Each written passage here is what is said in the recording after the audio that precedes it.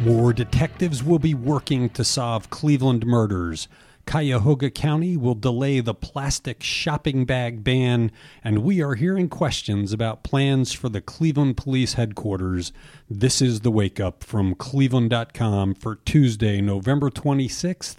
I'm Cleveland.com editor Chris Quinn. Cleveland is finally getting around to fortifying its long understaffed homicide squad. 4 detectives will be added next week. The additions, coupled with the return of a 5th detective from health issues, will bring the total number of detectives in the unit to 18, which is better than the 13 that have been working there, but is a far cry from the 23 that are supposed to be in the unit. Cuyahoga County Prosecutor Michael O'Malley last month criticized the lack of staffing in the homicide unit. The shooting of an 11-year-old boy at a birthday party Saturday was the 115th homicide of the year. The decline in staffing in the department's homicide, sex crimes, and domestic violence units is the subject of a City Council Safety Committee meeting on Wednesday. Cuyahoga County will delay enforcement of its ban on plastic shopping bags for 6 months so it can do a better job communicating with retailers and helping them make the transition. The countywide prohibition takes effect January 1st, but the county will not issue warnings or fines until at least July. A last-minute move by Cleveland to exempt city retailers from the ban imperiled its effectiveness.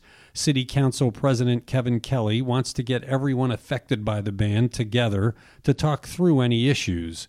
Kelly said Monday that the grace period the county now is instituting does not accomplish his goal, so the Cleveland threat to the ban remains. Cuyahoga County will use the 6 months to ramp up a public awareness campaign and organize a reusable bag drive with Goodwill, the Salvation Army, and Lutheran Metropolitan Ministries.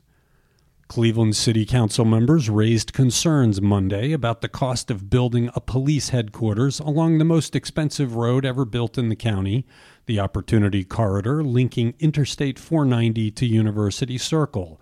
As of now, the project is estimated at nearly $55 million, but a council committee learned this week that that estimate is anything but firm.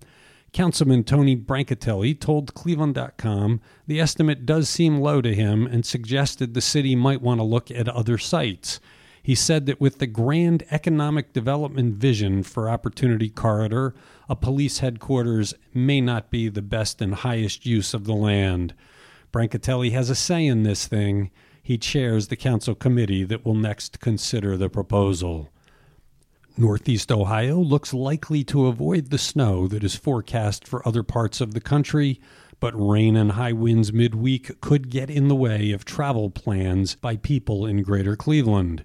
3 major weather systems are converging on the United States for Thanksgiving week, when more than 49 million people are expected to hit the road for the holiday.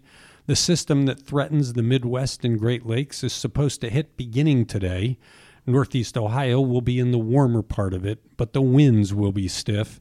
They could reach 44 miles per hour on Wednesday, but will stay consistently at about 15 to 25 miles per hour. One of the biggest rivalries in all of sports has its latest edition this week, with Ohio State heading to Michigan. Ohio State is a big favorite, with several betting sites predicting a 9-point spread. Ohio State has been at least a 14.5-point favorite at kickoff in its first 11 games.